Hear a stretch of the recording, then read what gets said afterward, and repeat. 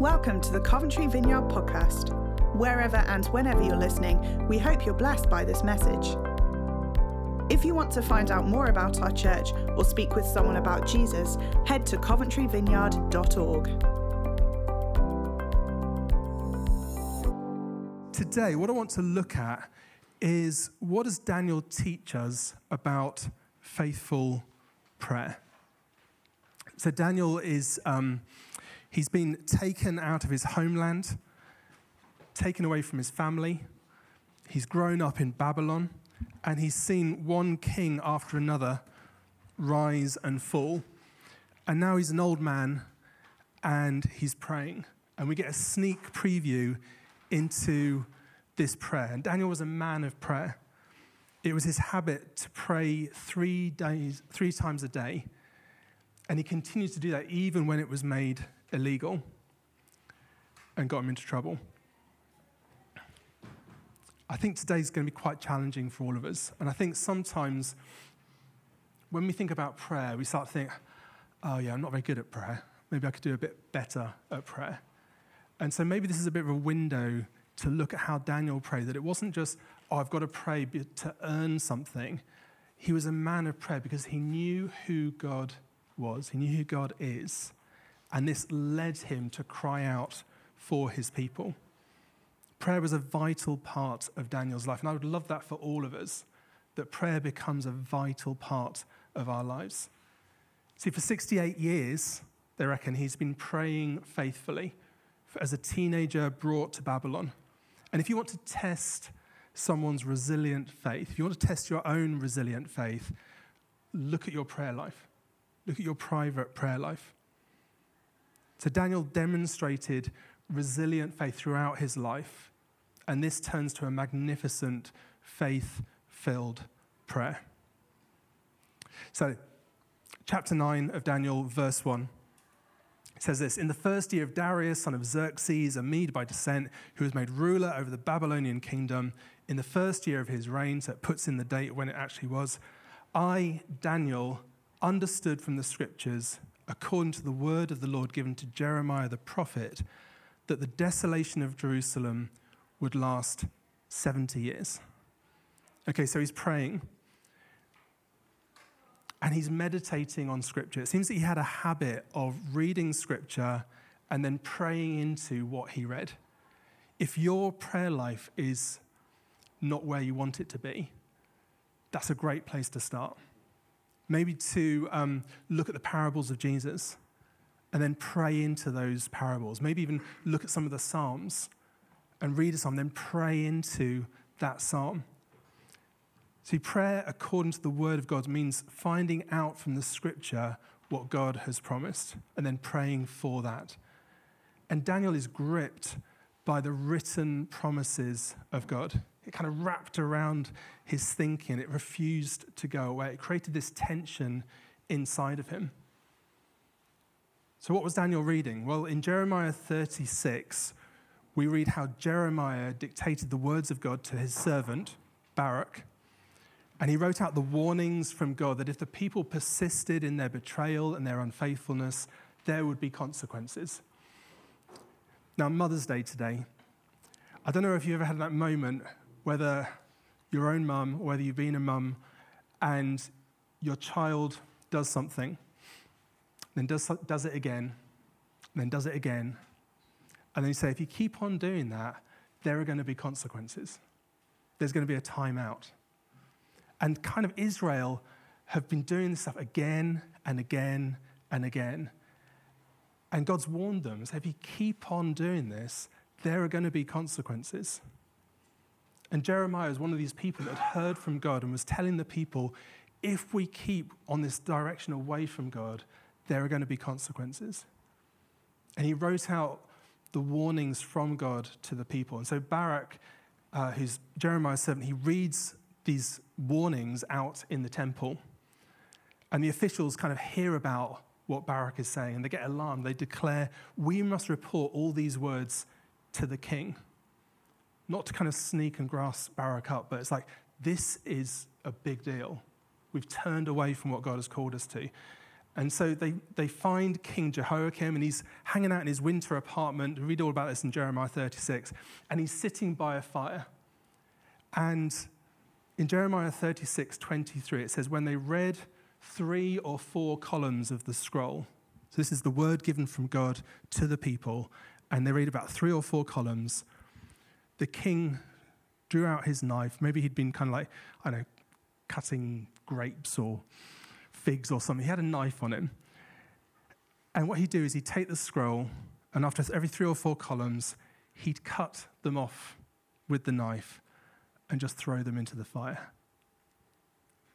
until the entire scroll was burned in the fire. He didn't want to hear about these warnings. He's like, these are the warnings to the people. You know what? I don't want to be bothered with this. And he just drops them into fire. This word of God from Jeremiah to Baruch to the people. So he sets fire to the words of God, warning them of the coming disaster.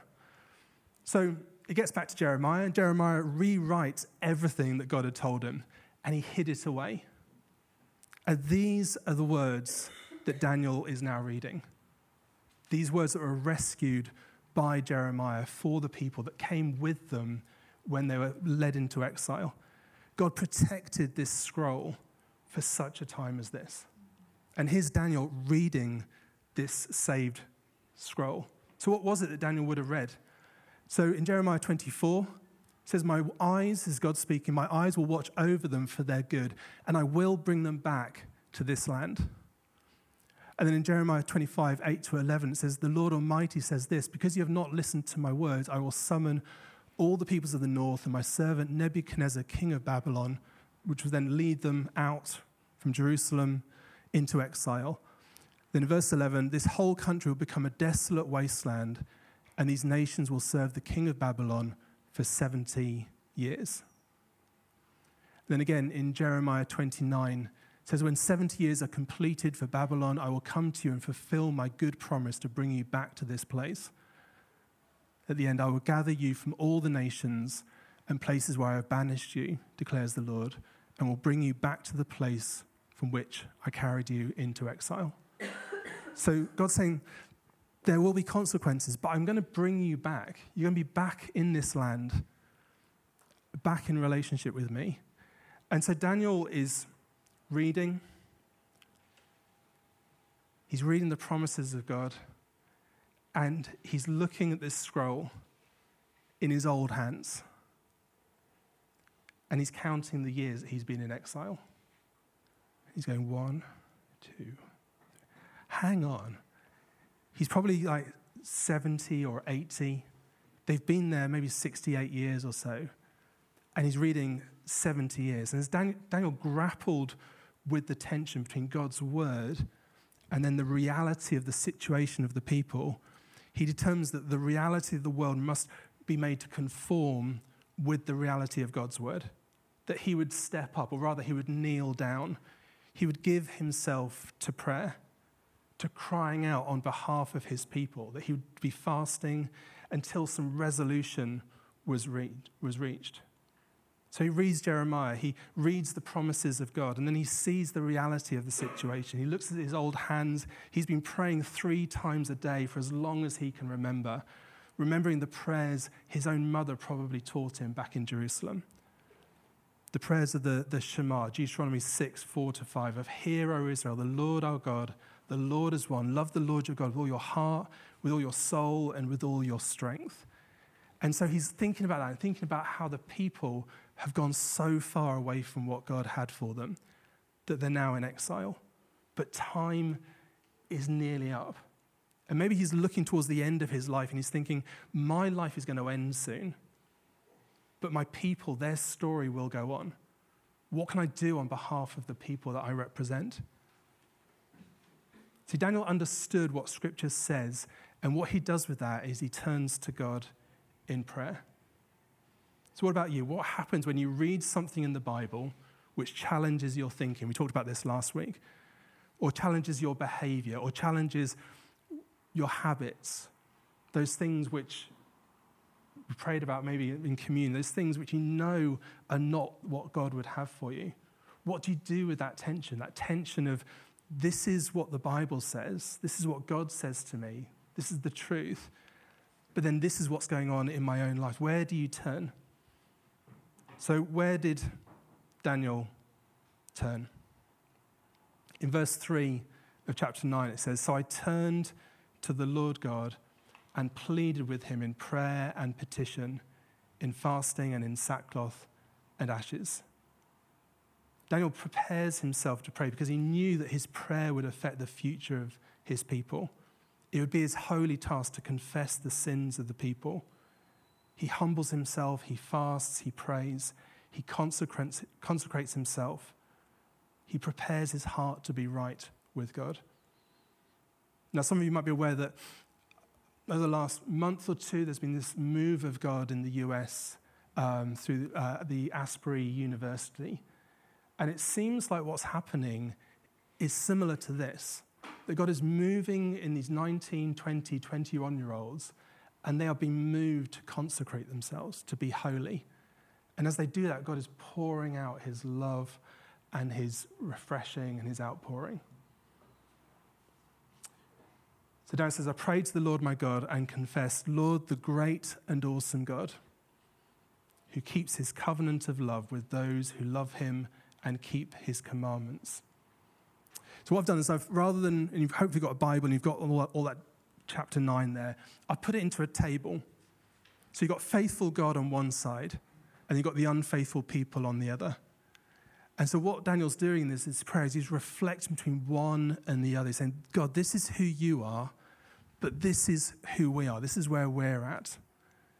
And Daniel starts his prayer with praise and adoration. He doesn't dive straight into his request. He states at the start who the nature and character of God, who it is that he's actually praying to. The great and awesome God who keeps his covenant of love. A God who is faithful even when his people are unfaithful. So in verse 5, Daniel says this. It says, "We have sinned and done wrong. We have been wicked and have rebelled. We have turned away from your commands and laws. We have not listened to your servants, the prophets, like Jeremiah back in the day, who spoke in your name to our kings, like King Jehoiakim that just cut the scroll and put it in the fire, our princes and our ancestors, and to all the people of the land." What's amazing here is Daniel identifies himself with the people he's praying for. There is no them or they. There's not, these people, they've been so awful. Those people, those bad uns, those sinners, those miserable ones. What Daniel does, he identifies himself with his people. It's not they have sinned. He says, we have sinned. So Daniel, this great man of integrity and faithfulness, includes himself in the betrayal. Daniel includes himself in the shame and the sin of the people he represents. He doesn't pray, have mercy on them. He prays, Lord, have mercy on us. See, faithful Daniel places himself with unfaithful Israel. So, I'm not going to read through the whole lot because there's other things I want to get to. But he basically says, Lord, you are righteous. You've done everything right. God, you are merciful. You are forgiving. You fulfilled the word you said you were going to do. There was no hesitation in what you said you would do. You are righteous. You brought the people out of captivity. And then unfaithful people, they were covered with shame because of their unfaithfulness and sin. They'd rebelled. They'd refused to obey.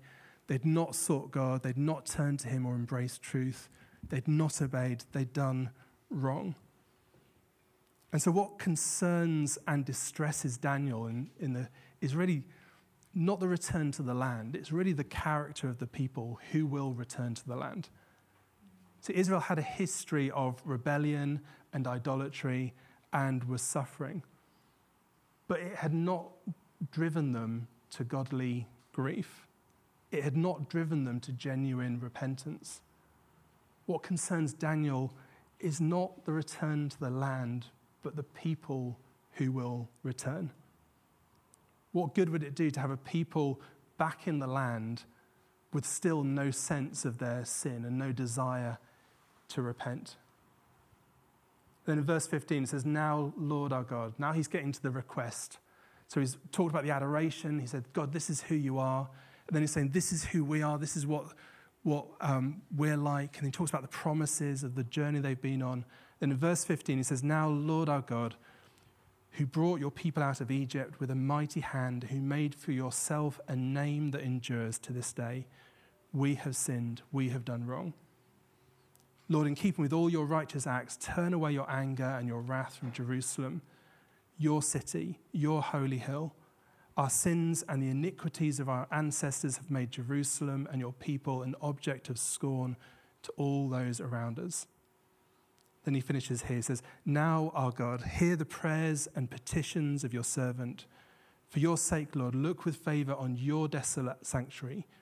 Give ear, our God, and hear. Open your eyes and see the desolation of the city that bears your name. We do not make requests of you because you are righteous, but because of your great mercy. So I don't know if you saw that or heard that. But he's constantly saying, Lord, this is something about your name. The name of God was carried with the people. The people represented who God was to the people around them. And so Daniel's appealing to God's compassion, but he's also appealing to his reputation. And he's saying, God, this is your city. This is your holy hill. These are your people. This is your devastated sanctuary. This is your name. Your own sake, your city, your people. And he says, Lord, listen. Lord, forgive. Lord, hear and act. For your sake, my God, do not delay, because your city and your people bear your name. In the Message version, in verse 17, it says, act, saying, God, act out of who you are, not out of what we are. So God, this represents who you are. Now, for us, we are a people that might be called Christians, Christ-like, little Christs, followers of Jesus, apprentices of Jesus. And when people identify us as people who follow Jesus, do we bring honor to God's name? When people see us, do they go, that person is a follower of Jesus? I want to know more about it. We prayed earlier, hallowed be your name in the Lord's Prayer.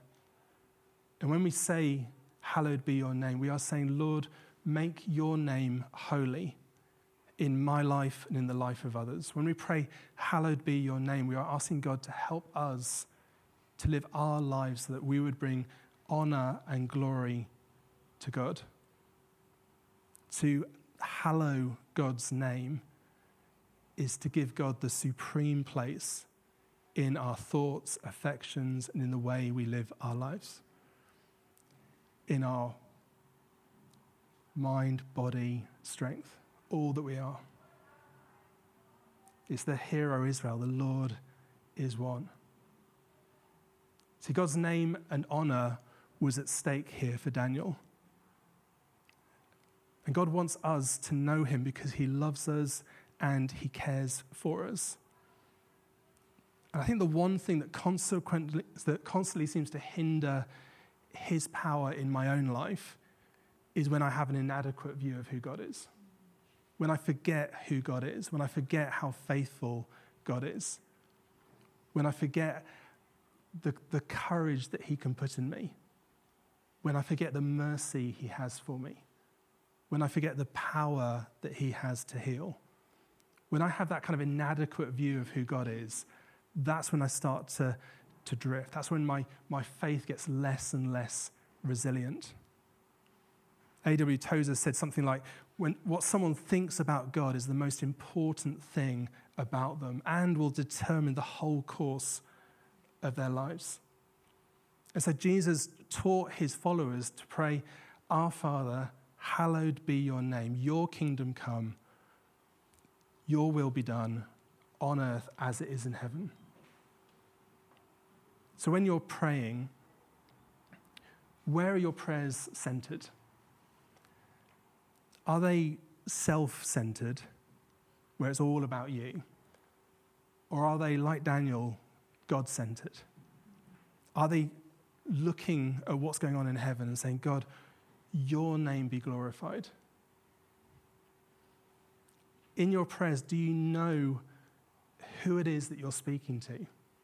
Do you know who it is that you're listening to?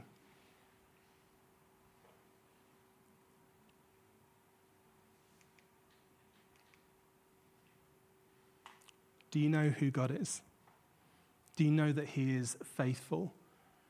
Do you know that he is merciful? Do you know that God is forgiving? Do you know that he is completely and utterly in love with you? Do you know that he is holy and righteous? How does your understanding of who God is affect how you pray? Do they kind of just dribble onto the floor? It's just like, I've got 10 minutes to pray. Okay, go, here's my prayers. Or do you stop and pause? Do you open the scriptures and say, this is what God is saying to me, therefore I'm going to pour back my prayers? See, more was at stake here than simply the matter of 70 years being up. Daniel was not just fixing on some isolated text. He'd seen the whole sweep of Scripture, and behind it he saw the heart behind the story. He saw the heart behind that relationship between God and people. He sees something of the revelation of God's character, of his purposes, and his attitudes towards people. And the crucial issue here for Daniel is, who is it that's made this promise? Now, this week I was at a meeting in Oxford, and before I got in the car to drive home, I texted Vicky and said, I'll be back around 10:30 p.m. Now, say 11:30 comes round and I'm not home. There might be a text or a phone call, say, when are you back? What if 12:30 comes round? Or 1:30 in the morning? Maybe she wakes up and I'm still not there in bed. Or maybe 6:30 in the morning, she wakes up and I'm still not home. What's going to be going through her mind? See, what matters is who has made that promise. I'm going to be back around this sort of time. Now, if I'm the sort of person that doesn't come home sort of when I say I will, or stays out all night, or comes back the next day, or maybe the next week, or the next month, I'm probably going to be in a bit of trouble. Probably. See, for Daniel, for him, he's like, who has made this promise? God has made this promise that they will be back in the land. See, to Daniel, God was real. He was totally reliable. He was the God whose majesty filled the universe, the God who keeps his covenant and steadfast love with those who love him and keep his commandments. So I want to land this, otherwise I'll be talking on for way too long. I'm going to skip over that. So prayer, 3 things. Prayer starts with knowing who God is. Prayer is the way that we get to know God, the way we finally treat God as God. Prayer gives us a God-centered perspective. It kind of reorientates you towards God. And we saw that earlier on with, we did a whole talk on reorientation. So when we start to see things from God's view, and we see ourselves from God's perspective, we see that we are beloved. Now, children learn to speak by being spoken to.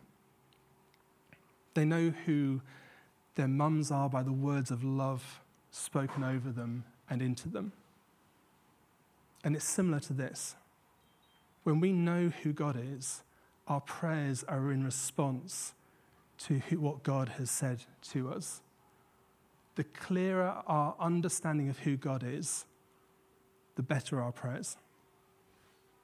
If you want to get good at praying, if you want your prayer life not to be stale, there's a couple of things you can do. You can pick up the Bible. Like I said before, parables, Psalms are a really good place to start. or have somebody that you know is really good at praying and say, how do you pray? Can I join in? Secondly, prayer lives between the tension of God's promises and our situation. Prayer turns our theology into experience. We pray well when we're immersed in Scripture. Think about all the prayers of Paul in the New Testament. He never prays for people to be removed from their situation, but to find God in the midst of the situation and to grow in resilient faith. Now for Daniel, he gets a response. In verse 20 it says, while I was speaking and praying, confessing my sin and the sin of my people Israel, and making my request to the Lord my God for his holy hill, while I was still in prayer, Gabriel, the man I had seen in the earlier visions, angel, came to me in swift flight about the time of the evening sacrifice. He instructed me and said to me, Daniel, I have now come to give you insight and understanding. As soon as you began to pray, a word went out, which I have come to tell you, for you are highly esteemed. There's something about Daniel as he's praying that God said, I'm going to respond to Daniel's prayers. So the third thing, prayer is faith made audible. Prayer is continuing that conversation that God has started and turning it back to God. It starts through his word, but it ends up in this full encounter with him. Now, without giving the story away, Daniel's going to get a response to his prayer. It might not be how he thinks it's going to be, because this time out for the people of Israel is going to be a little bit longer than 70 years, because the land needs time to heal, and the people haven't really learnt their lesson. But maybe more than that another time. So you've got this old man thinking about the end of his life, thinking about his people, praying. Move forwards several hundred years. You've got a young man in a garden, and he's saying, God, would you take this cup away from me? This young man, 33 or so, who's read Scripture, who knows where his life is heading, knows that he's not going to be around all the time for his people in quite the same way as he maybe thought he was. But his people will go on. The story will go on. And so in the Garden of Gethsemane, we see the spiritual agony of Jesus. This picture, this cup of wrath, it goes back again to Jeremiah 25, that it was this judgment, this wrath, the kind of the consequences of not living God's way. And Jesus says, I'm going to drink that down. I'm going to drink down that judgment, and it's going to be on my life. And he did that for each one of us. But he's wrestling with that in the garden. And where he lands is not my will, but your will be done. His resilient faith in that darkest moment carries him through. Jesus understood what Scripture said, and he turned to God in prayer in that Garden of Gethsemane. All the consequences of all the wrath, all the pain, all the evil, he said, I will take it onto me. I'll take everyone's rubbish onto me for the sake of God's name and for the sake of that relationship, that restored relationship between God and people. So what do you do with that? What are you going to do with that this next week? How are you going to pray?